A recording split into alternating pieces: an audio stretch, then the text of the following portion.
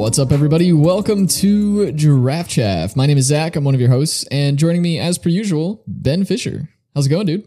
Hello there. Quick, who was that? Sounded like Kenobi. Yeah, I got Kenobi on the brain. I watched the first episode. Pretty good. I had some problems. The bane of my existence is artificial camera shake, and they might have used a little too much of that in certain places, but there's some fun stuff going on in there. I'll keep watching it. All right, I got to give that a watch as well. This week, we are back to Flavortown. That's right, we're doing our Streets of New Capenna Flavortown episode, so we'll talk all things flavor, inform, and function.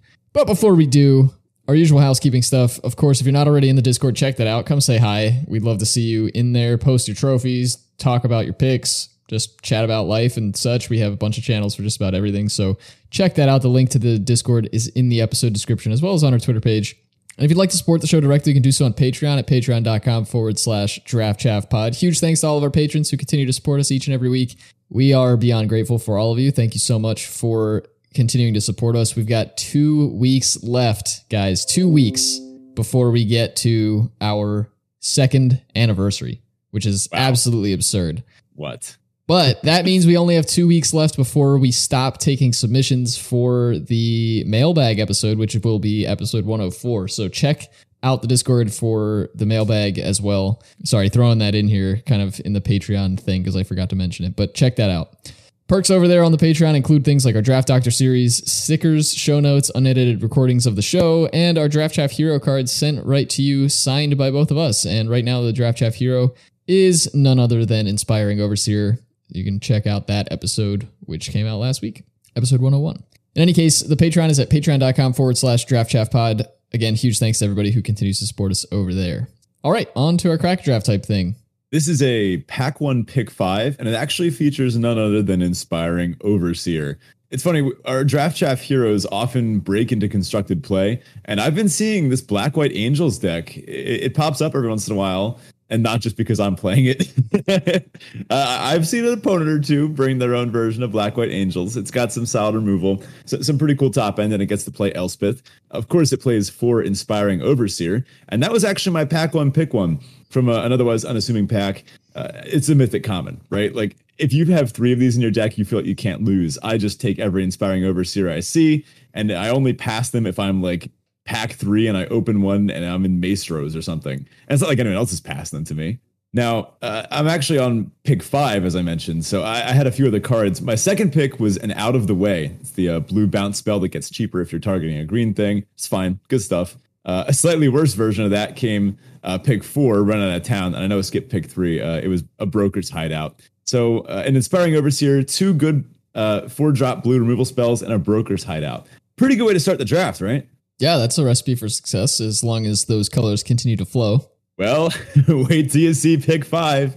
Surprise, surprise. Those colors did not continue to flow. I did get past a mythic, though. It was a Meeting of the 5. Man, this just isn't the set for this. No, it's weird because like you'd think being the set that can handle like 5-color decks. But yeah, I have not seen this card played. I've not been able to play it myself, but I don't see the appeal.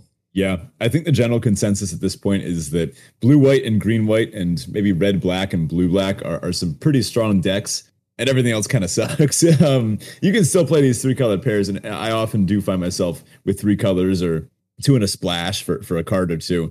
But this just isn't a 5-color wonderland. This isn't, what we were just doing last set, right? Yeah, for sure. No big mode here, sadly. Next up, we had a little chat in blue. It's fine. It technically is a 2-drop, and doing things on turn 2 is important, but the fact that it doesn't directly interact with your opponent's 2-drop or can't even means that it's not really great. We get an illicit shipment next. That's the 3 black with casualty 3. It's a tutor, and it's pretty much just unplayable, right? Yeah. Speaking of unplayables, we have Jackhammer. Haven't seen this on the battlefield. Nope. I've seen Sticky Fingers, our next card, a few times, but usually right before I blow it out when my opponent tries to put it on one of their things and I just, bounce it or kill it and they're down a card. Most Wanted, just about as playable as Jackhammer. It's the card that you often see like last in the set. And if I had to guess, it's going to be a tie between Most Wanted and Jackhammer for cards that I've like picked the least amount of times in the set. Mm-hmm. Next up, we finally have a good card, but it's a Glamorous Outlaw. That's the family fixer for Maestros, the 6-mana 4/5 ETB deal 2, scry 2. Really good card. I like it. Cool. You know, I got the cool special art version on here too. But problem is, it just doesn't mesh super well with Inspiring Overseer. Yeah, it's a really sad spot to be in where you aren't really in white, right? And you first pick the Overseer, so that's not really an indication that white is open. And if this pack is to say anything, white's not open. So you're kind of looking at one of those situations where like your first couple picks are power picks, and then you have to be okay with dropping your first pick because the colors don't support it. And I mean, the Glamorous Outlaw does support the blue, and it leaves you open to potentially taking, you know, either red or black there to make up for the secondary color. And then who knows, maybe you get a chance to do like a 2-color thing splashing the Overseer, but then your Broker's Hideout's not really doing a whole lot. So it's definitely an awkward spot to be in. Yep. And the rest of the pack just it doesn't get much better from there. There's a Masked Bandits. That's the Riveteers family fixer. The 6-mana 5/5 Vigilance Menace. If this costs 5, it'd be awesome. But it's just a little too pricey. Next up, we got a Waterfront District. That is the blue-black land. Gotta say, the special art, the kind of, I don't know, the Art Deco border on these dual lands has more than once tricked me into thinking that a certain land tapped for a color that it didn't. But this is indeed the blue-black one. I gotta squint to double check. But yes, this is blue-black. And last but not least, we have a Riveteers Outlook, the Riveteers Fetch land. Not what you want to see pick 5. No, not at all. This is, well, I would suffice to say it's a dilemma. I think, and when you posted this, I think you posted this in the Discord, I was originally on the dual land, the Waterfront District, just because, well, you're mostly in blue at this point, and that's the best one to support like the colors you have at the moment and kind of keep you open, and that would let you splash black later if you wanted to. I did want to put a little mention out there to Sticky Fingers. I think you're a little lower on it than I am. The fact that it replaces itself when the creature dies is a big upside for me, and I've seen it generate a lot of value if it does manage to stick around. I mean, there's a reason that you want to blow people out, or quote unquote blow people out with this and get it off the battlefield, because if this can hit you a few times, like it gets to be a big issue. That said, I mean, it's clearly not doing anything for you here. So I would have been on either the Waterfront District, the Outlook, or one of the family fixers, and probably the Glamorous Outlaw at that, because the other one just really doesn't do anything for you. But I think I probably still would have taken... Outlaw. Oh, you did? Okay. I think I still would have taken the Waterfront District, but the Glamorous Outlaw arguably keeps you open to more colors going forward in the draft, so I can get behind that. I mean, at this point, I hadn't really seen any other good white 2-drops. If I had seen any of the good ones, the Rafin's in format, Backup Agent, even a Skycrier, I would have been pretty happy to move into white here. I think blue-white kind of beat down evasive flyer aggro with these blue removal spell for top end. That's pretty much the best thing you can do in the format. Just white aggro with these blue removal spell backups, stuff like the pickpocket, just all this good stuff at the top end in blue with the nice white aggression. But I didn't see that. And I'm barely even seeing blue here. Like the only mono blue card in this pack is a little chat. And then there's a Waterfront District in blue and an Outlaw in blue. I did take the Glamorous Outlaw, and I did actually wind up in Maestros. Maestros ended up being pretty open, but more so the black-red aspects of it, which you can kind of see here.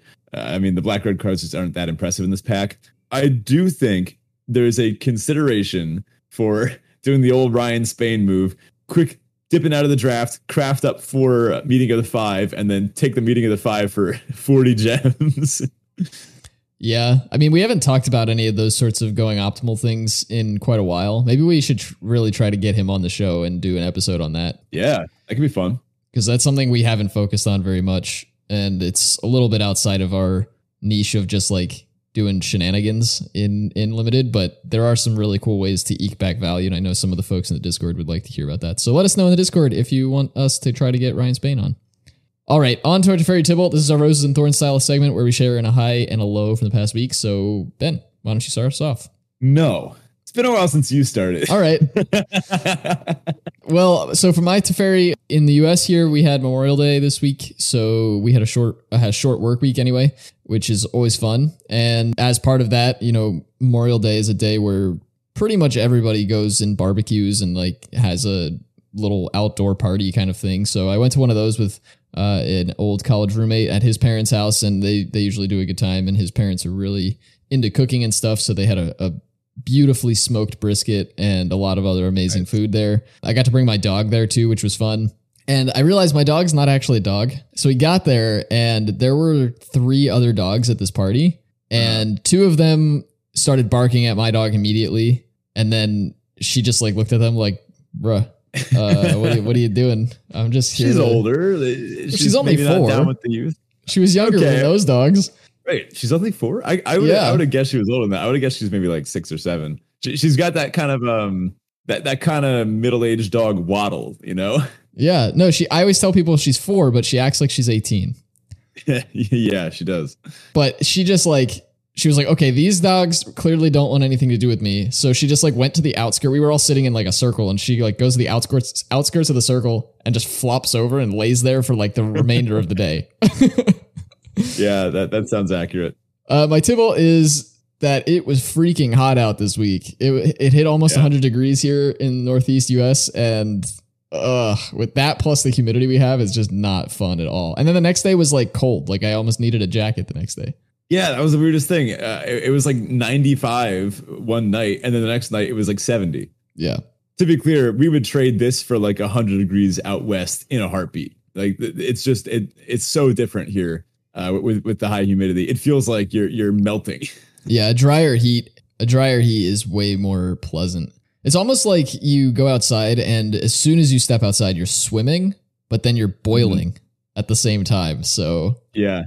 My biggest problem is that you just get so sweaty in this kind of heat. Yeah. And I hate being sweaty in the summer. It's like I will go to extreme lengths to avoid it. I pretty much only wear tank tops to avoid like gross sweat stains and such. Yeah. And my last tip here is that I'm kind of in a food rut. I've been doing like meal prepping to make it so that I don't like randomly just get takeout by myself one night. I'd rather spend my takeout, quote unquote, takeout money on like going out to dinner with friends instead of just like sitting in and doing my own thing. But I've hit a little bit of a rut where I've like lost some inspiration, and I need to try to do some more fun things because my food's been pretty boring lately. I heard this is a good podcast about dumplings. Maybe I could send you a link to it later. Oh, cool. Yeah, that would be great. Yeah. Anyway, I've got a lead with the punt that will live in infamy. So I was playing to remain in the top 250 for the limited mythic ladder this month. And I was around 217 the morning of the end of the season. So I'm thinking, okay, it's going to be a tight one, but let me just see what happens. And at this point, you can either do New Capenna or a Strixhaven quick draft, which I'm a big fan of Strixhaven. I especially love. It seems right now that black white is undervalued by the bots. You can get some really sweet black white decks. So anyway, I decided to do a quick draft. I fire one, and I wind up with a sweet black-white deck, splashing for Lorehold Command and Flame Painter Ifrit, which is a card I adore. That's the 3 in a red 1/4 double strike, and whenever it deals combat damage to an opponent, you can free cast an instant or sorcery from your graveyard. Just awesome. Such a sick card, worth the splash, and especially in a black-white beatdown deck with a lot of learning cards, things like that. Anywho, the hours go by. I'm sitting at 240. And I realize, I'm not going to make it the next 2 hours. I'm going to get kicked out of the top 250. I got to play a game to stay in. And I was hoping to stay in because that way I don't have to go through the whole like play-in tournament. I just go straight to the qualifier. I like this new system of organized play. It's pretty well incentivized. So I'm thinking, all right, I just got to win one game. I queue up. I play against an opponent. I think they're like they might have been like low plat rank. And I'm like, okay, thank God. It's not one of the other like mythic top 250 coming to kick me out. My first mistake. This opponent, clearly they were new to this format. They didn't really do anything, nothing relevant. I think they played like a creature and I killed it right away. I blew out one of their blockers, something like that. And I'm like, what are they doing? At one point they learned and they got environmental sciences when they were on 5 lands. And I was like, okay, I don't really know what's going on here, but I'm okay with this. Like, this is great. They play the 6th land and they play Body of Knowledge or Body of Insight. What's that card? The one that makes it makes a fractal token with counters equal to the cards left in their library. And it just so happened to be 26 cards. Now I'm like, okay, this is a little bit rough, but I had an edict in my graveyard, Umbral Juke. And I'm thinking, if I can just get through once with my Flame Painter Ifrit, I can juke their creature and make them sacrifice it. They had nothing else on board. They had no other permanents. So I'm thinking, okay, I just need them to make one bad attack. Just, that this is a maybe a little inexperienced player I just need them to swing in with this body of knowledge or whatever this thing is just once. And they do it. And they swing in. I'm like, oh my God, I would just win the game now. I'm going to be safe. Everything is fine. I hit spacebar and then I go, oh my God, I just spacebarred through blocks. So I look down at my life total and you'll never guess what my life total was. I'm going to have to assume based on the story that you are at exactly 26 because that is just what life would do to you. I was at 26. Exactly 26 life. And I was so ashamed I scooped on the spot. I mean, they would have just killed me anyway. It didn't matter. But I didn't even give them an oops. I was like, oh my God, this is the most tilting thing I've done in a really long time. Oh man, I'm sorry, Flame Painter or Free. You deserve better. You deserve a better pilot than what I could do. But anyway, that's how I wound up finishing closer to the 700 or 800s instead. Still happy to have made it. And now I can transition into my Teferi. I did actually make it in the top 1200. So I'll be playing in the play-in or the qualifier. Anyway, other stuff. I got a new GPU this week. That's fun. I was afraid I was going to accidentally fry my whole PC while doing it, but I managed to survive through that. And a new deck that I've been having a lot of fun with. Shout out to Rob Dies at the end in Discord for recommending Featherless Feather. I've been giving it a spin in Explorer, although with Feather. And the sad thing is now I love playing with Feather like a lot. I never played it before. I always saw it as a sin against proper aggro decks because this is like aggro combo in a way.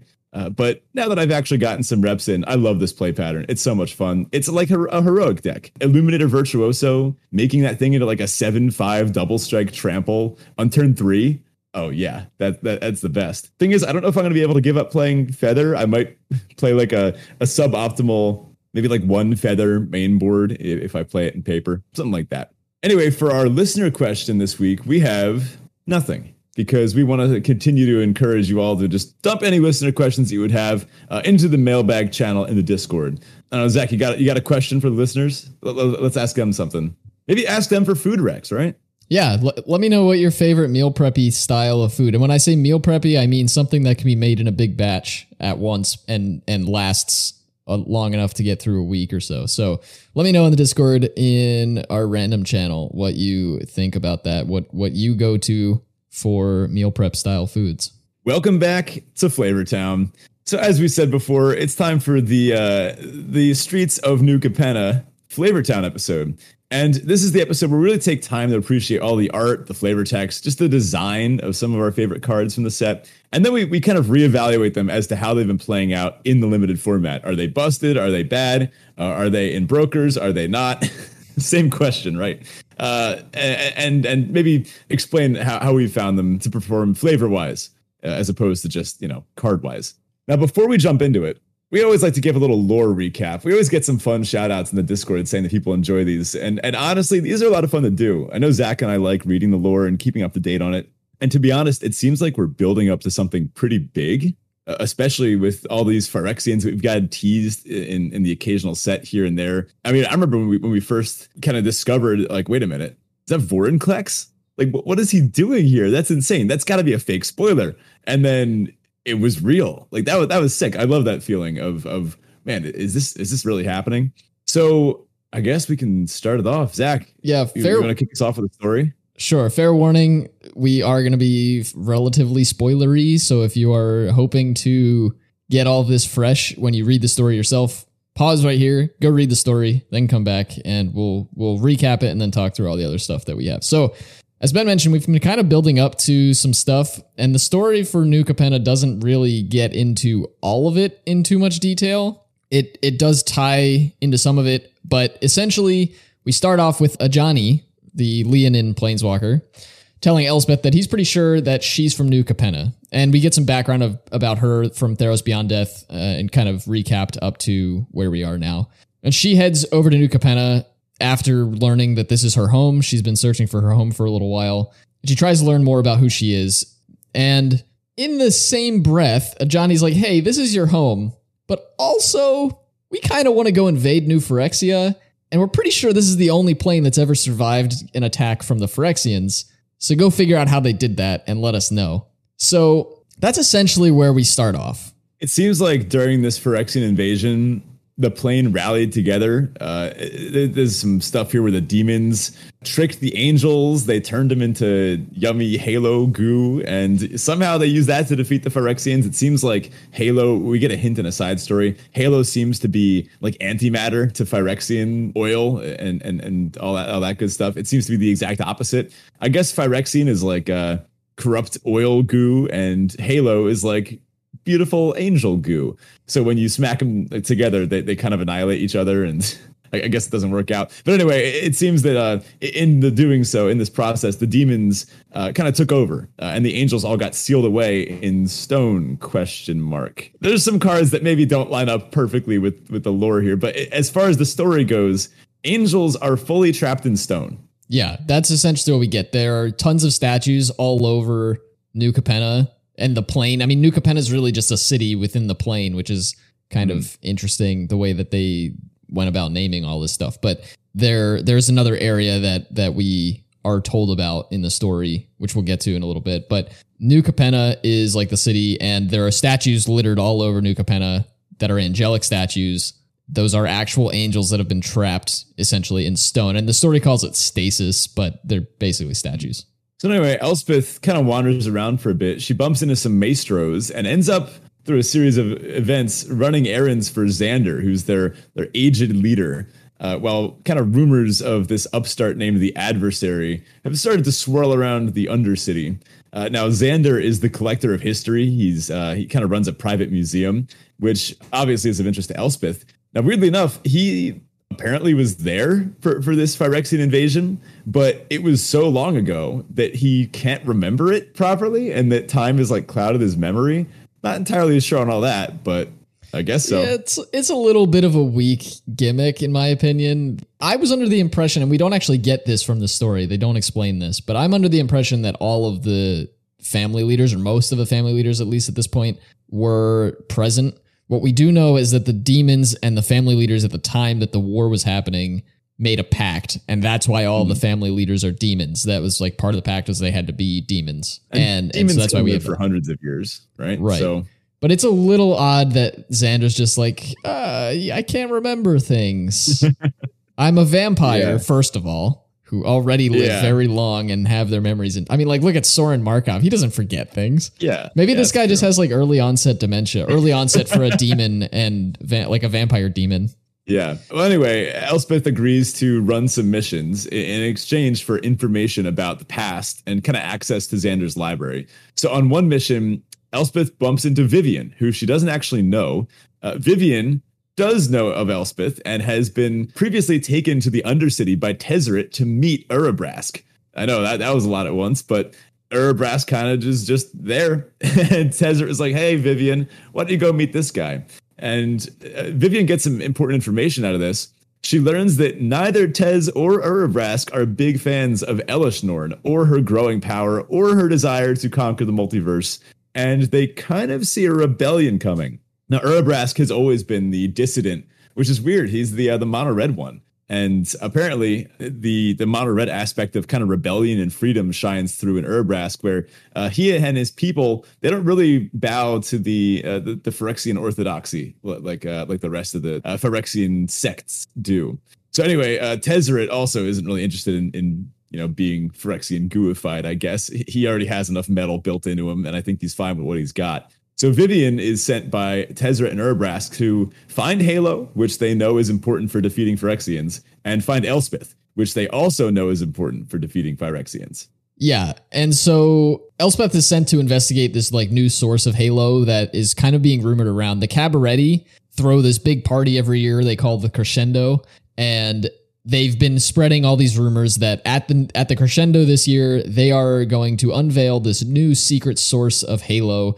And throughout the entire story, the authors sprinkle in this concept that like the Halo supply is dwindling. And we know as readers that the Halo supply comes from these statues that once were angels. And so essentially, to me, it seems like they're tapping these statues like maple trees or something and extracting the sap to make this Halo. But essentially, the Cabaretti are spreading all these rumors. They have this new infinite supply of Halo they call the Font. And turns out she's just a little girl, and she's around like 11 years old or so, I think they say. And as the Cabaretti unveil to the world that this is the font and we can generate Halo, the adversary, aka Ob Nixilis, just decides let's spoil the party. And so all of his sort of informants or I guess spies who have been infiltrating all of the different houses basically attack all the houses at once. It's a big collaborated effort to sort of take over New Capenna in one fell swoop. Mm-hmm. Now, this girl Giada, she's able to just make Halo with her hands, which is pretty wild.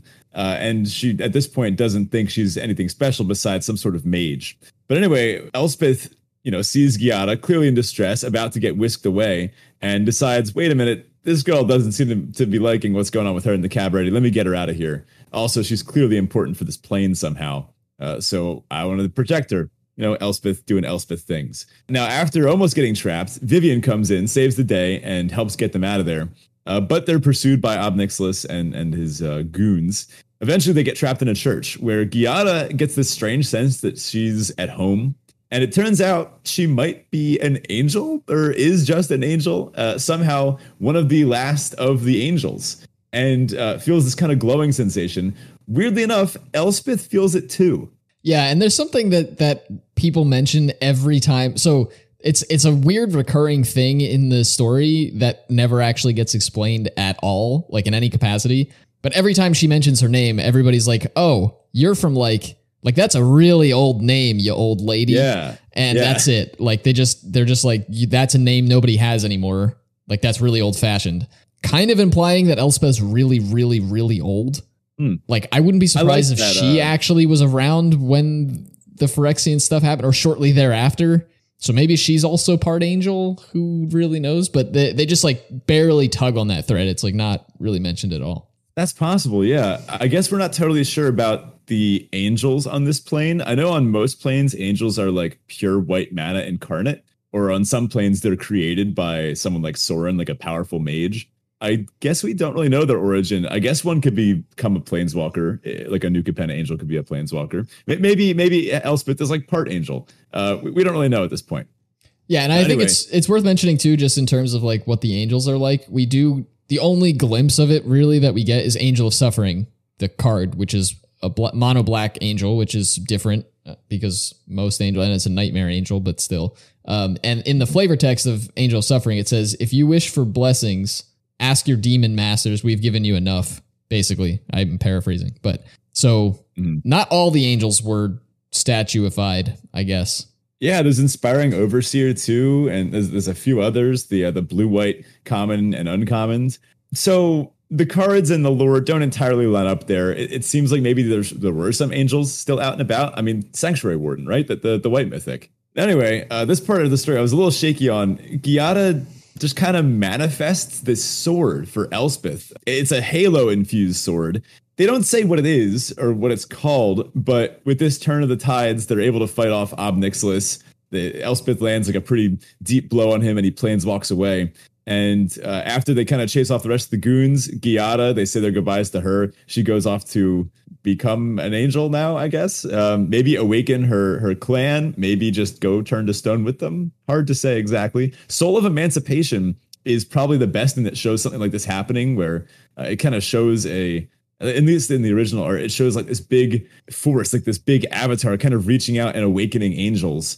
That's maybe the best representation of what happens here, kind of this like awakening of Giada. But at the same time, we don't see any other angels in the story. No, and that actually is Giada in Soul of Emancipation. If in the story at the time where this happens, that's the art they plug into the middle of the thing. So the assumption is that is Giada, and it's unclear. In the story, they mentioned her looking like Halo.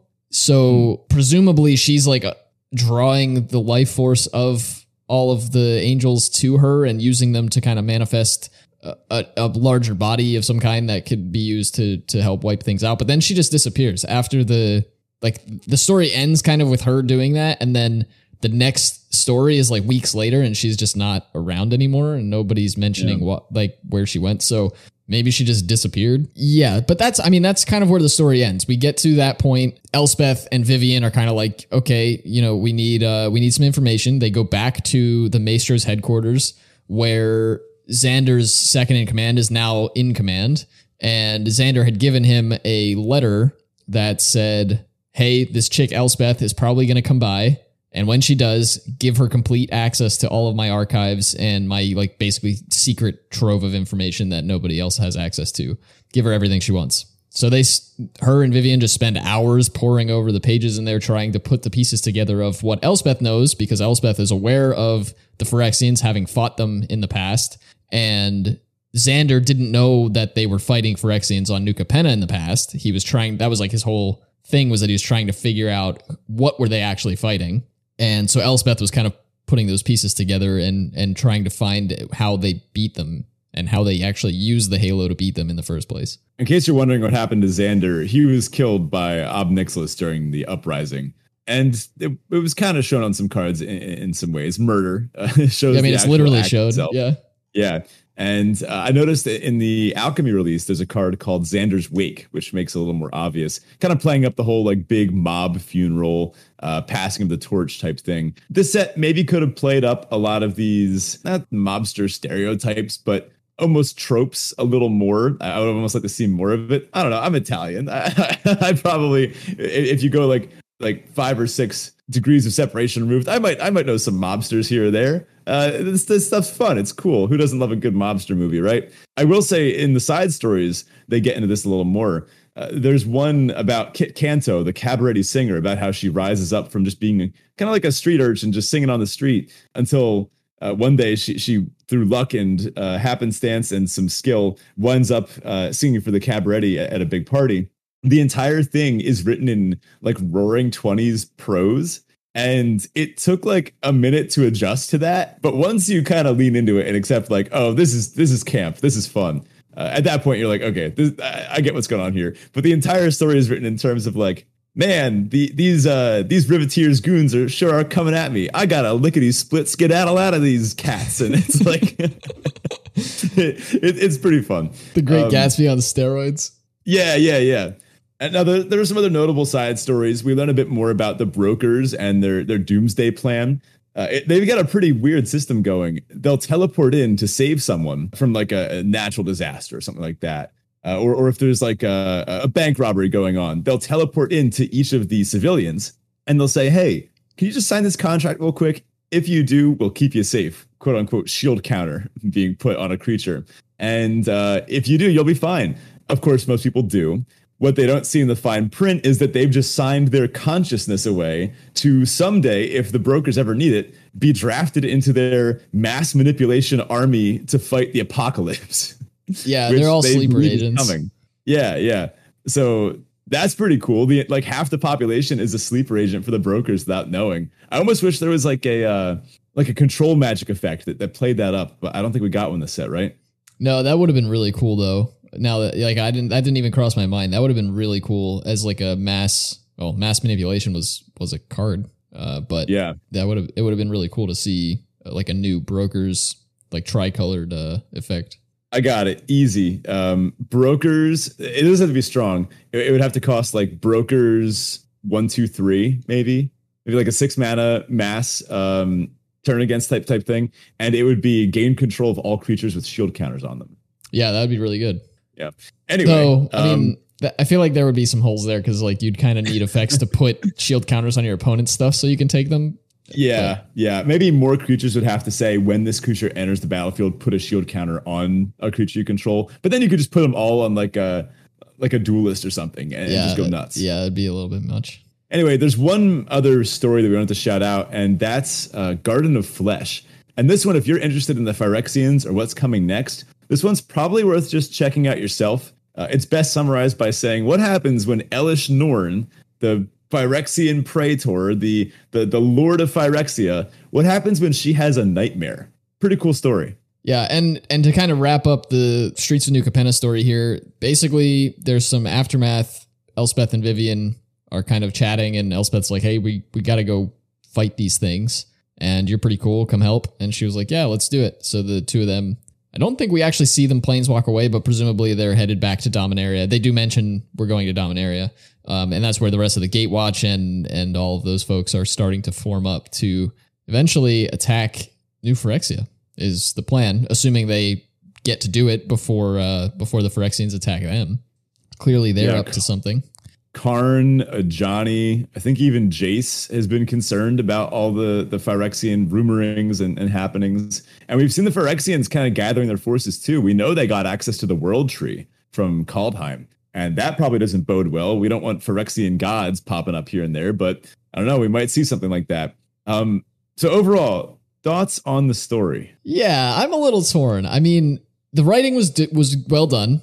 Like, kudos to the authors whose name is escaping me. I think one author wrote all 5 of the main storylines, and I can't remember her name off the top of my head. Elise Kova. Okay. Yeah, she did a phenomenal job. I think the writing was well done. It was easy to get through, and it was, for the most part, like keeping me going. I was interested to finish each of the stories. Yeah. But there were a lot of holes, and I think part of that was probably because WotC went to her and was like, hey, flesh out this story in 5 articles. Yeah, go. That's hard. I think because we got to the end and then a lot of stuff pops up in like the very last episode, so to speak, or the last chapter, however you want to word it. And it's just like, wait, hold on. Questions. I have questions. I'm not getting answers. What's going on? So part of that is with Giada. We just get like no understanding of really what she is. It seems like she's an angel, but then it's also like maybe is she just like some sort of weird energy being thing? Where did she come from? Yeah. Like, was she born to parents or did they just find her after manifesting? Why did they say explicitly that all angels had been trapped in stone? And yet then we have Giada, whose whole thing is that she's supposed to be like the only angel not trapped in stone. And then those cards like Inspiring Overseer, the best comment in the set. WotC knew what they were doing when they printed that card. They knew attention would be focused on it.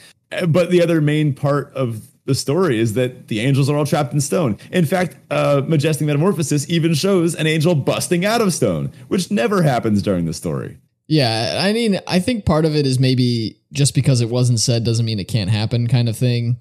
So there's probably room for the cards to explain things that the story didn't get a chance to, but there are just a lot of questions, and we'll get into this with some of the cards that we have coming up that are just strange. The way that like Luxior shows up is kind of weird. It just like it's like a different sword, and then that sword morphs itself into Luxior. It's like, was it always Luxior? Did Giada just kind of do that? Like, that's a little bit weird. We should just talk about our dishonorable mentions, the first of which is Luxior Giada's gift. Now, first of all, this is just a flat 0 in limited. Like, you can't play this. Even if you have like 2 planeswalkers in your deck, you're still probably not playing this. It's just so win more. A miss as far as limited gameplay goes. Fun card for Super Friends decks. It's kind of cool. But the one thing that I don't really understand about this, again, like you said, we don't really know where this thing came from. It was a sword that Giada turned into Luxior by somehow infusing it with this Halo orb, which I guess powers the sword with the power of Halo. Or does she have to like, is it kind of like a break glass in case of Phyrexians deal where she's going to have to like break it over the head of Elishnor and then all the Halo will come out and melt her? Yeah, it's completely unclear. And up to the point in the story where Luxior actually is revealed and it's something like a weapon that can be used, Giada is like super sheepish. She just like isn't really sure about herself. And there are parts where they specifically mention like, oh, she's coming out of her shell and she's like doing things that seem like she's getting more comfortable. But then all of a sudden she's just like super knowledgeable about stuff. And she's just like, Elspeth, take this sword and go kill that guy. And she's like, I don't think I can do it. And she's like, you can do it. Go do it. And that's like all we get. But it's like, wait, hold on. And then my other big complaint with Luxior is like, it has this whole thing about like planeswalkers not being planeswalkers. That is never brought up in the story. And she attacks Ob Nixilis with it, hits him like basically a fatal blow or close to fatal, and then he planeswalks away. So it's not like the effects of Halo stop you from planeswalking. Yeah. So I like that this lets your planeswalkers do stuff. Like, that's cool. What I don't get is should it make them into an angel? Like, is there a way to have this convey something that we didn't know already? I can't imagine the monumental task it must be to coordinate creation of cards, flavor, art, flavored text, just the lore in general, and then combine that with the lore stories. It makes sense. And we've seen little slip ups here and there before where things don't quite line up. Luxior, they don't even name it in the story. It's not even called Luxior at any point in the official story, which, you know, you might not even realize it was that. Yeah, I mean, I kind of like that, to be honest, because how often would you find yourself in a situation, and now I'm telling you to put on your I live in a fantasy world hat, but like, I don't think it would have made too much sense for Luxior or for Giada to be like, hey, here's a sword, and Elspeth's like, okay, but before I use it, what's it called? You know, like, I don't think it would have, the way it was brought into the story, it wouldn't have been very natural to be named, but I get your point. Like, they never mentioned what it's called. Yeah. I have a feeling this is going to face down against the Shadow Spear at some point, and I'm sure that'll be a cool showdown. I don't know if the Shadow Spear is somehow connected to Phyrexian oil, but if you look at that art, it looks like the art description must have clearly said for Shadow Spear, like spear dripping in oil, possibly Phyrexian or something like that. And we know that it came from a nightmare that Elspeth was having about Phyrexians, if I remember correctly.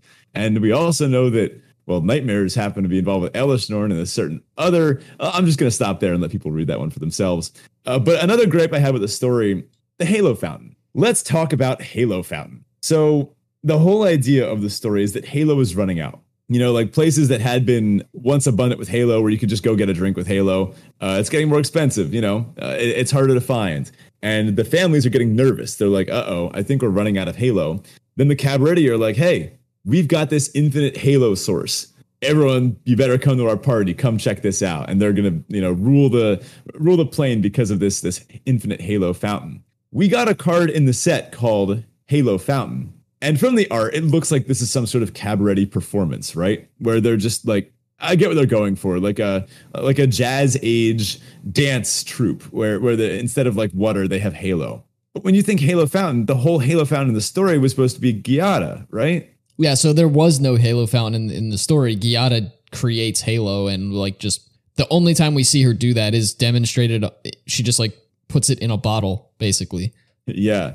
And if this Halo Fountain had existed within the story, this would have been big news, right? Like this would have been the place that everyone would have gone to. People would either be dissing the Cabaretti for such a gross excess waste of Halo, or, you know, trying to steal it or get this thing. Also, it's not legendary, so I guess maybe it's not even as important as we're assigning it. I don't know. It just doesn't align with the fact that the Halo Fountain in the story is Giada and not a literal fountain. Yeah, and they couldn't have had many other actual Halo fountains because they were running low.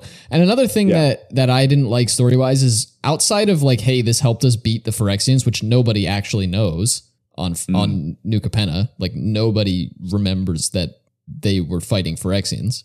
There's no real explanation as to why everybody's scrambling to make sure they don't run out of Halo. Like that, there's never a reason offered up to say, outside of the fact that it like is a drug that enhances your like abilities and healing and stuff. Like it is really good at healing.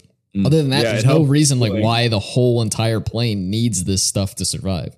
I don't know. I mean, this one I wasn't I didn't have as big a problem maybe as you did. I feel like this one, it's like the equivalent of if they were all of a sudden like, hey, everyone, we're out of rum. You're at a bar and they're like, hey, everyone, by the way, we're out of rum and whiskey and tequila. And then the heads start to turn and they're like, say that again? And then people get kind of mad. No. I see why like the mob wants to make sure that the good stuff keeps flowing, right? No, but I agree with that. But the level to which they want to go to make sure that it doesn't run out doesn't make any sense. Apocalypse to me. Coming if they run out of Halo. Okay. Like there's no reason that once the Phyrexians were beaten that like society continued to need this stuff to make society function. They just don't offer a reason. I'm not saying there isn't one, but they don't offer one. And I would have liked a little bit of extra just mention of like, here's what people are even using it for outside of like, this is a very expensive fancy drink, but the entire plane needs it. Yeah. Well, anyway, as far as the main story goes, you know, solid, fine, enjoyable to read. And the side story is pretty entertaining too, but some a little more forgettable than others. I did like what they went with Elspeth and her and Giada having this kind of mirrored journey of home and family and belonging. It's nice to see Elspeth kind of get something like that, and I'm happy to see Elspeth get brought into the spotlight, maybe to take over for old Gids now that he's up in Theros heaven. That's true. Now, we do have a few other flavor fails here, some dishonorable mentions we want to shout out. Let's start with Dr. Manhattan, the all-seeing arbiter. What is this? What's going on here? Yeah, again, no mention of anything even remotely close to this in the story. In fact, to be completely frank, the brokers and the Obscura are hardly mentioned at all in the story. They're like almost never mentioned. Even the Riveteers are almost never mentioned. The story pretty much exclusively talks about the Cabaret and the Maestros. But yeah, there's nothing like this mentioned ever. Yeah, the presence of avatars on the plane is interesting and a little confusing. It seems very grounded. I mean, the next card we're going to talk about is a human citizen that plays jazz, presumably. So the fact that now we have these massive avatars that I guess everyone's just cool with. At first, I was fine with this. Then I realized, wait a minute, is it even flying? Is it standing there? What's it? Is it standing on like a pedestal meant for it? I'm curious more so than anything else. I would have liked to know more. I guess they just have a giant naked blue dude who stands in the middle of the town square and just watches everyone. You know, totally normal city life. But it's also not legendary, so like, are there more than one of them? Yeah, that's kind of weird too. And the next card that I mentioned, Sizzling Soloist. This card, I wanted to love it, but the design is a mess. So first of all, 4 mana 3/2 doesn't really line up with functionally no other text in some cases. If you play this as the last creature out of your hand, it basically is a 4 mana 3/2. And just making sure you sequence these triggers right. I think I've seen more people do the alliance trigger from this thing wrong than right. To be clear, with these double trigger things, the second trigger resolves first. So sometimes people will, and with some of them it doesn't matter, right? With the card draw one, this doesn't matter at all. You just scry, draw, scry. Like you're going to do it either way. No, it doesn't matter that much. But with this one, I've often seen people put the thing that they want to happen first on the wrong creature. Because even though you get your 2 triggers one after the other, the one creature can't block. And then if it's the second time this ability has resolved, that creature attacks during its controller's next combat phase. If able, people just misuse this. They just put it on the wrong one. I did it once myself the first time I did it because I forgot about how the triggers would resolve and how you have to pick the targets, I guess, in the opposite order of what you want.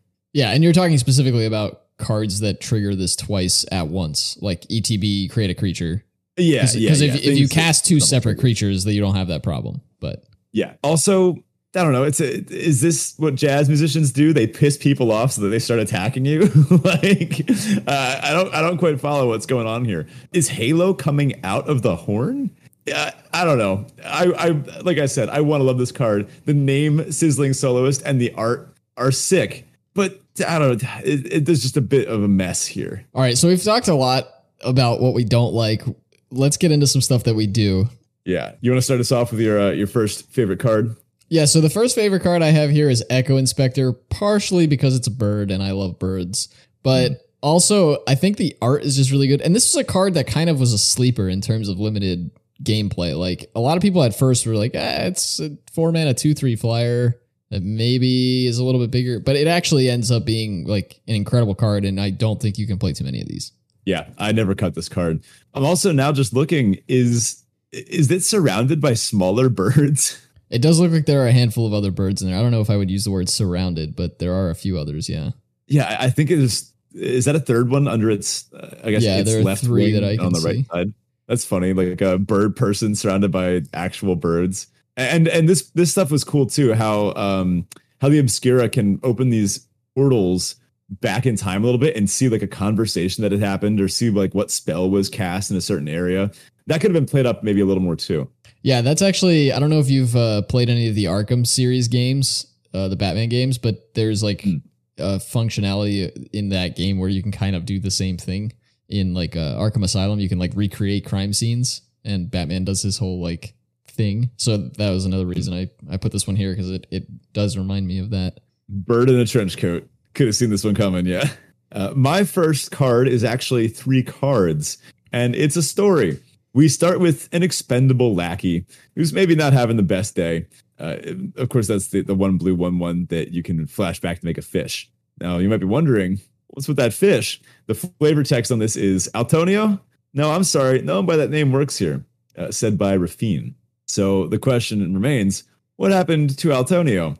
Well, if you check out Sleep with the Fishes, it looks like Altonio may have been hanging out with some wrong people and gotten to go for a quick swim. So that, of course, is the blue removal spell, which I've liked. I'm happy first picking Asleep with the Fishes. Oh, yeah, it's a phenomenal card. I saw someone describe this on Magic Twitter as a ravenous chupacabra. That's maybe bold, but it's not too far off, I guess. Yeah, it's kind of like a ravenous chupacabra if you think about it. And the third part of our story, of course, the exotic pets. That's the one of the uncommons, one of the signpost uncommons for blue-white. And of course, it makes the fish, the fact you get to put counters onto them from other things is pretty cool. If you can get maybe like a 1/1 fish and then a 2/2 fish, if you can curve like a backup agent into exotic pets, that's a great way to start off a game. If you can get a shield counter and a 1/1 counter on these things, then you've really gone to town. And just putting other counters on these, something like a Chaldea Strongarm to put its 2 counters onto a fish is a very easy way to kill your opponent. But of course, the flavor on this one. Investigators observed that Altonio's beloved fish were thriving after his disappearance. Poor Altonio, tossed in his own fish tank. Yikes. Also, kind of a complaint with this one, but like the art was so different. I don't know. It just like stands out. And we had discussions about this at the beginning of the format. Like it kind of looks like there was a bigger picture that they cropped in for I don't know.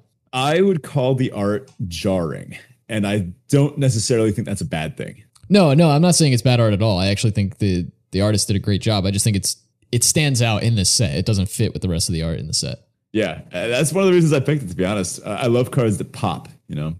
Well, speaking of good art, my next card here is Wing Shield Agent. That's the Tuna Blue 2/3 human soldier that ETBs with a shield counter and then can jump your creatures. But I just love the art. The combo of like the coloring with the orangish yellow and the blues, and it just looks really good. Yeah, that is sweet. And kind of creating a literal wing shield. Also wearing this like dapper tux and dodging enemy fire. This is sick. I never really noticed it. Yeah, this dude was just he was like tearing up the dance floor, and then he's just like, hold on a second, and he's going to, put up some shields so that the rest of the brokers are safely able to, I don't know, dance, I guess. I don't know if brokers dance much, but yeah, I mean, this guy can clearly dance. Look at that posture. Look at that stance. This guy's breaking it down. Oh, yeah. My next card is, well, 2 cards this time. It's a pair of Ascendancies, the Alt Art Brokers and Alt Art Cabaretti Ascendancies. Now, I know I mentioned I had some problems with the lands earlier. Sometimes I can't tell what taps for what. But the Brokers and Cabaretti Ascendancies, I love these Alt Arts for 2 different reasons. Cabaretti kind of went the hyper-realistic route. And we see some very suave-looking partygoers. This is the crowd I want to vibe with. Like, these people look fun. They've got their halo. They're smiling. They're a little bit sultry. This person over on the right is kind of giving like the over-the-shoulder. And there's a Leonin in the back just kind of like towering over everyone, maybe the bouncer. I like what's going on here. It looks like the kind of crowd that'd be fun to party with. These are definitely the Gatsby's. Yeah. So there's some backstory, some drama to be found out here. Some good party gossip. Now, here's a party that I would not want to be invited to. I would not want to be the person at the table in Broker's Ascendancy. The alt art is awesome, and it has a very similar scene to the one that was portrayed in the normal art, where it's a bunch of brokers of all different species kind of standing around a table and pushing a contract towards you. This gets the same idea across, but in such a cool way. I love this style of art. It's flat and yet conveys depth. You can tell exactly what's happening here. You see these people and you know the vibe of the brokers just by looking at this. There's an Avon kind of giving you this glare, while the woman off to the left, presumably human, is maybe looking a little more slyly. This rhino bouncer in the back ready to beat you up if you try to get out of this contract signing. Everything here, it just captures brokers' vibes perfectly. Yeah, it's very unique art style too. Not something I had really seen too much of before, but very, very cool.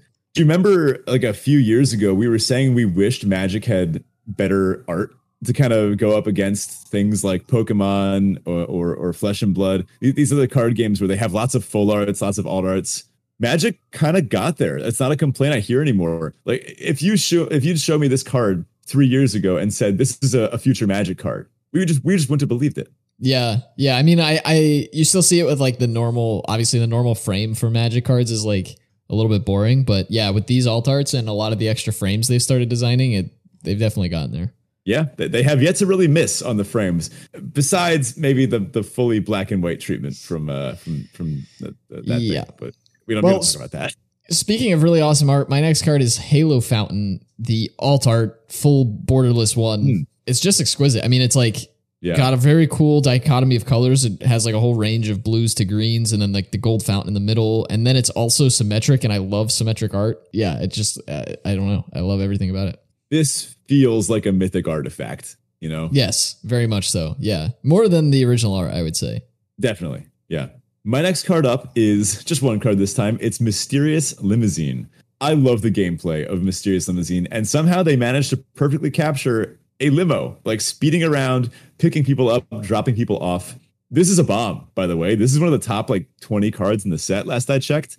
First of all, it's a 5-mana exile anything. And then unless they have removal for this, it's just going to stay under there. Now, in a pinch, sometimes they'll forget about it and you end up blocking with it. I did actually attack a 3/3 into one of these that I thought my opponent just had a 2/2, but I forgot about that limousine they had off in the corner. That was a pretty embarrassing game. I lost, of course. But the limousine, what's really fun is that you can use this to whisk away one of your own creatures if it's had a negative aura put onto it or something like that, or if it's just being outclassed and maybe you want to rebuy its enters the battlefield effect. You can use this to reset shield counters. You can use this to reset one of your opponent's things. Maybe their Fairy Vandal got too big. I used this to attack into a Fairy Vandal that was a 5/6. And just, it was gone. The next turn, I put it back. And I put one of the other things under it. And their 5/6 was back to a 1/2. Just ferrying both your and your opponent's stuff all around the battlefield. Really, really, really fun, unique design. And this one feels pretty top down. This feels like they said, all right, what would a limo do? And then they landed on O-ring vehicle with upside. Just really cool. Yeah, agreed. My next card here is one that gives me a laugh. It's just everything flavorfully is hilarious. Not as thrilled about the card itself, but it's Devilish Valet. And the flavor text is, nobody thought twice about checking their weapons at the door until they were informed there was no weapon check at the door. And I just love the idea of this, like, I guess it's Riveteers, right? Like he's just like, I'm going to post up. Oh, it is Cabretti. Okay. Yeah. I misread, quote unquote, the icon on there. But yeah, he's like, I'm going to post up outside this party. I'm just going to like tell people they need to check their weapons, which is totally a believable thing in this society. I would be like, yeah, okay, we're all supposed to come to and we didn't mention it in the story, but the crescendo, like all the families are supposed to show up at that party. So yeah, it kind of makes sense that these families who are often kind of fighting each other aren't allowed to bring weapons into the party. And this guy's just trying to make a quick buck, steal a bunch of weapons and go sell them for cash. And then, it does have a really powerful effect if you can find things like rabble rousing to make it work. If you can combine this with exactly rabble rousing, great things happen. Yeah. I think what's maybe the funniest part is that there isn't a weapons check at the door. Right. This guy just saw the opportunity and was like, oh, they're not checking weapons for this one? Time to hop in and grab some hammers, it looks like. Yeah, it's perfect. My next card is Gathering Throng, the second best card that costs 2 and a white with 1 toughness and a common in white in this set. Just the second best. It is still good though, and this is the set for this type of effect. Unless your opponent happens to be pumping out tons of 1/1 tokens, this tends to trade for a real card, in which case it's a 3-mana 3/1 that just draws a bunch of itself. If you have 3 Throngs, you did it. But what I love about this card is that this perfectly captures the going out party vibe, right? Where you play the 1, and this is like when the one friend shows up and they're like, yeah, I brought a friend along. That's fine, right? And you're like, yeah, that's fine. Let's just get going. Let's get ready to go. And then they're like, oh, actually, we gotta wait. My friend's friend is coming. And then you're like, oh God, like not this. And then it just goes down the line and you can see all the throng in the background.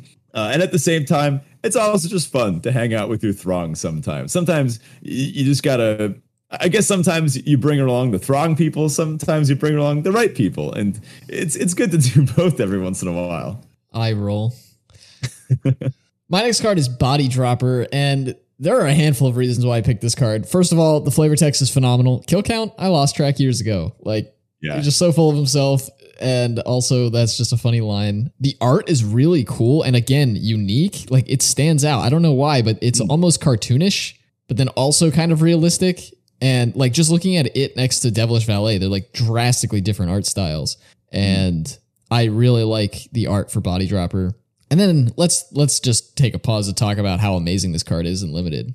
Like 2-mana 2/2 that gets bigger, that also powers itself. You know, if this was a 2-mana 2/2 that said whenever you sacrifice another creature, put a 1/1 counter on it, and that was it, it'd be a lot worse. But the fact that it can sack creatures for you, and then it also gains an extra ability that is super relevant in doing so, like, it's kind of the whole package. My next and final card is Shadow of Mortality, the Death Shadow wannabe.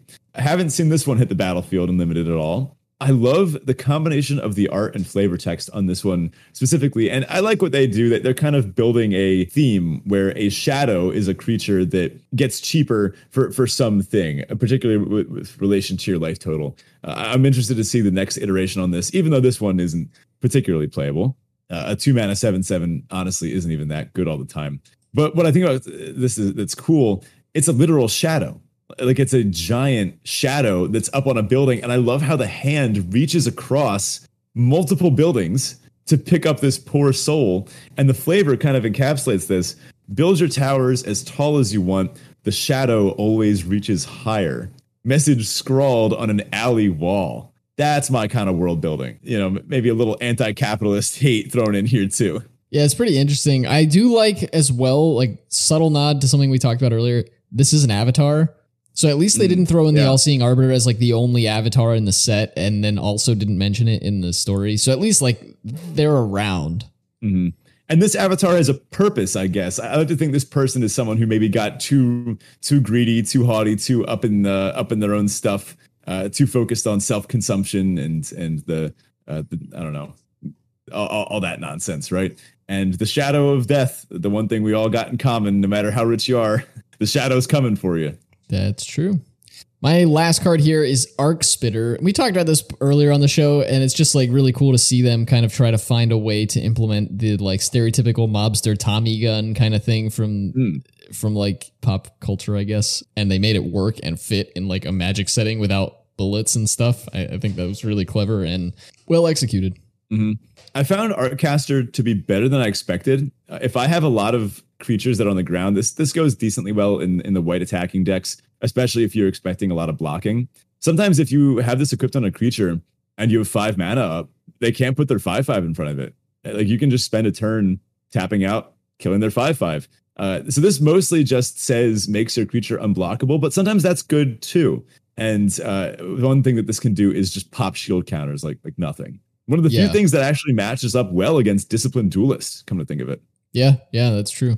Anyway, that's our summary. Those are some of our favorite flavor cards from Streets of New Capenna. Overall, I'd give this set probably like a B on flavor wise. I like that this is something new and fresh. Somehow they managed to distinguish this enough from our other favorite city, Ravnica. This didn't feel like Ravnica at all. Like, this felt like an entirely new thing.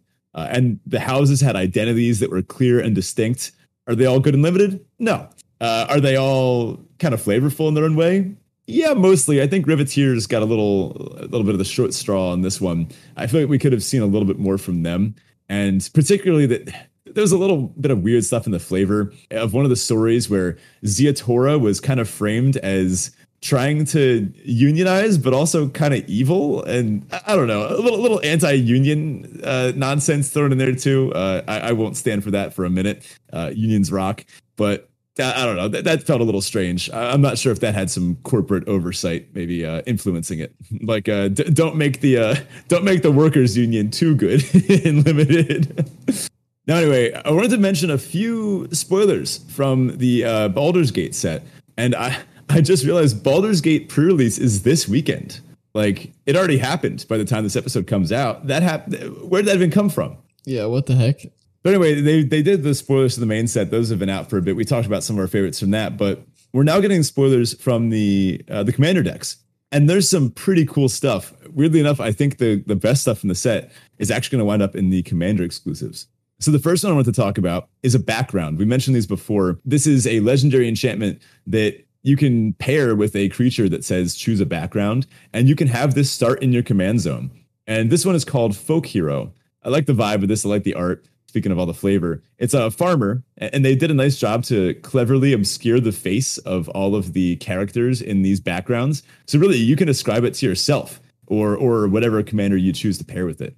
Kind of getting to pick a custom backstory for your character. And of course, picking a backstory is such a big thing in D&D. So in this background, Folk Hero, it costs 1 in the white. It's a mythic. It says commander creatures you own have, whenever you cast a spell that shares a creature type with this creature, draw a card. This ability triggers only once each turn. Mono white card draw.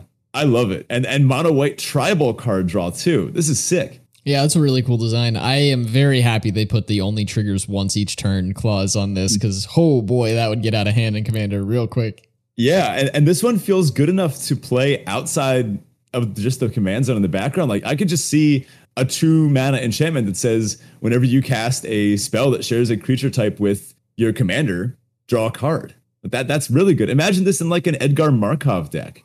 Yeah, now what this does mean, you just wording it that way reminded me, if they happen to like, metamorphosis your creature or, turn your commander into a fish or something, like it does lose funny. This ability. So this is just an enchantment that doesn't have any text if that happens, but. Mm-hmm.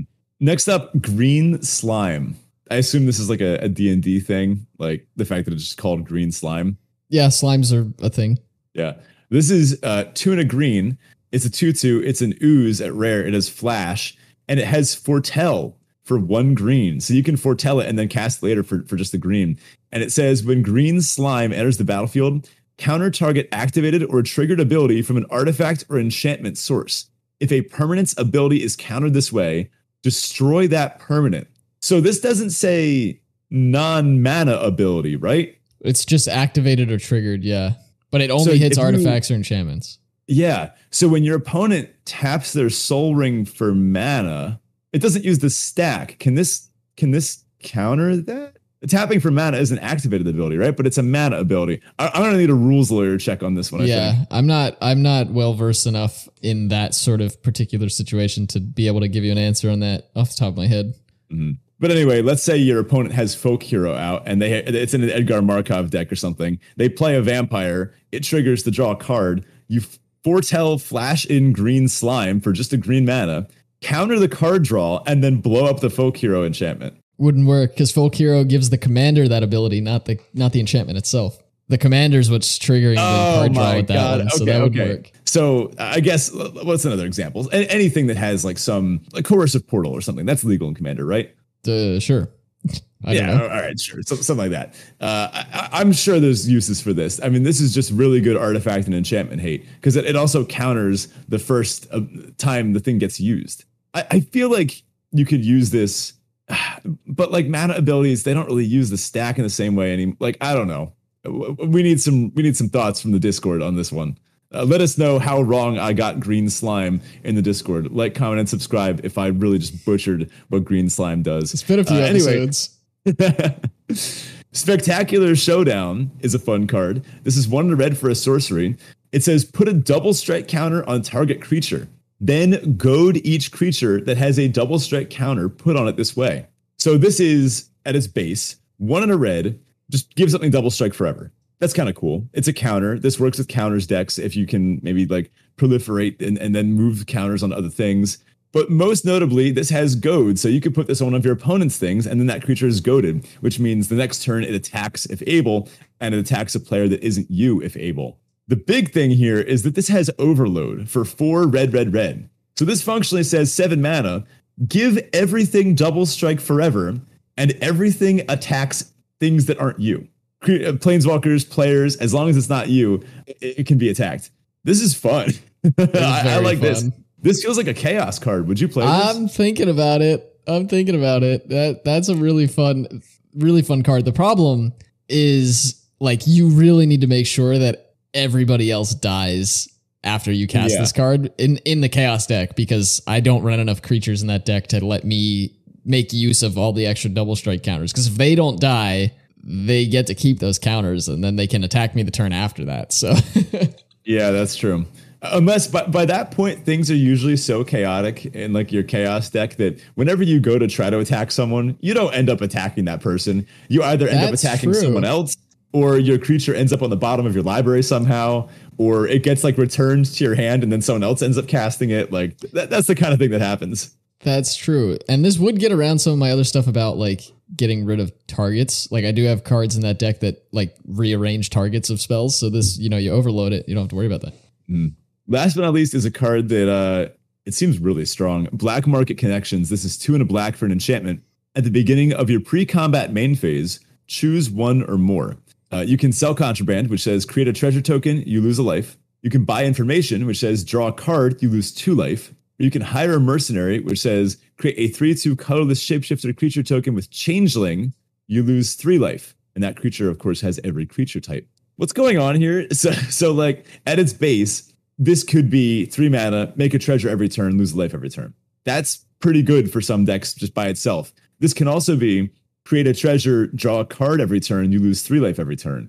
Also really strong. Just drawing an extra card every turn is worth this. And then you can also get this third mode. This could be every turn, pay 6 life, make a treasure, draw a card, make a 3/2, and that triggers all your tribal stuff too. Like the fact that this is a shapeshifter that has Changeling, making it every tribe, means that this fits into so many decks that care about ETB abilities. It's providing card draw, and sure, you lose a little life here and there. Who cares? It's a black deck. You're gonna do that. You got 40 of it. What are you gonna do? Not spend it? Yeah, this is an interesting card.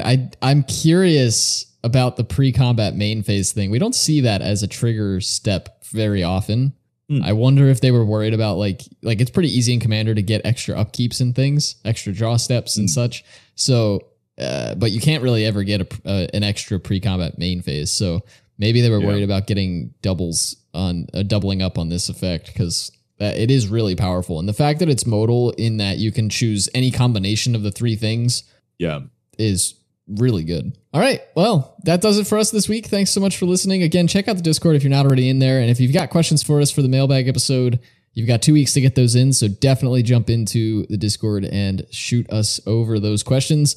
If you want to support the show directly, you can do so on Patreon at patreon.com/draftchaffpod. And if you want to reach out to us outside of the Discord, you can find us on Twitter at draftchaffpod. All right. Talk to you later. See ya.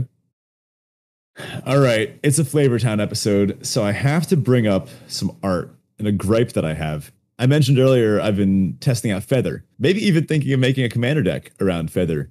Feather the Redeemed is this awesome gonna be Feather around. Tribal, as in like every card in the deck has to have a feather in it. That would be fun, probably impossible. To get all the little instants and sorceries with feathers. I don't know about that. I would definitely play a similar, something just equally nonsensical, but this one I might take a little more seriously. I might make it like a red-white Voltron type deck. I don't actually have a straight-up red-white commander deck. But here's the thing. I am almost ashamed to admit it. Wayne Reynolds is a fantastic Magic artist. I don't love the art on Feather.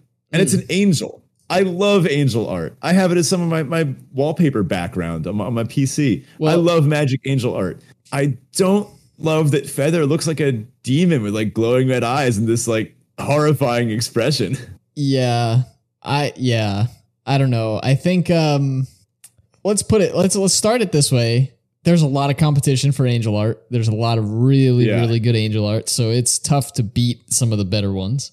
But yeah, it's also like the way that the artist like positioned the body of Feather, you don't get to see Feather at all. Really? Like you see the wings and you see the head and the sword, but like Feather's like prone in the air basically. So you don't really get to see. Yeah, it's an action shot. She's coming to slice your head off and clearly pissed about it. And yeah, at first, like it's almost a bit of an optical illusion. You can't really tell, like, is that her like left arm? Is her right arm also holding the sword? I guess, but then I don't know.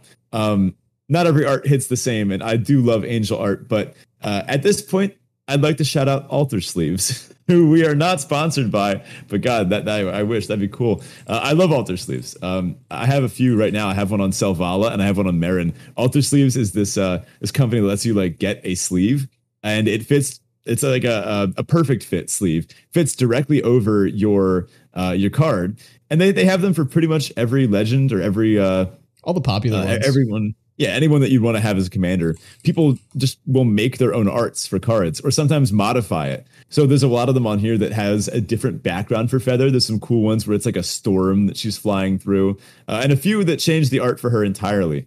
There's one that I'm looking at with this kind of cool different perspective, and kind of in like a field flying over a legion of Boros Legionnaire, I suppose. I don't know. I'm probably gonna end up making a Feather deck at some point, and if I do, I'll probably end up getting an Alter Sleeve for it.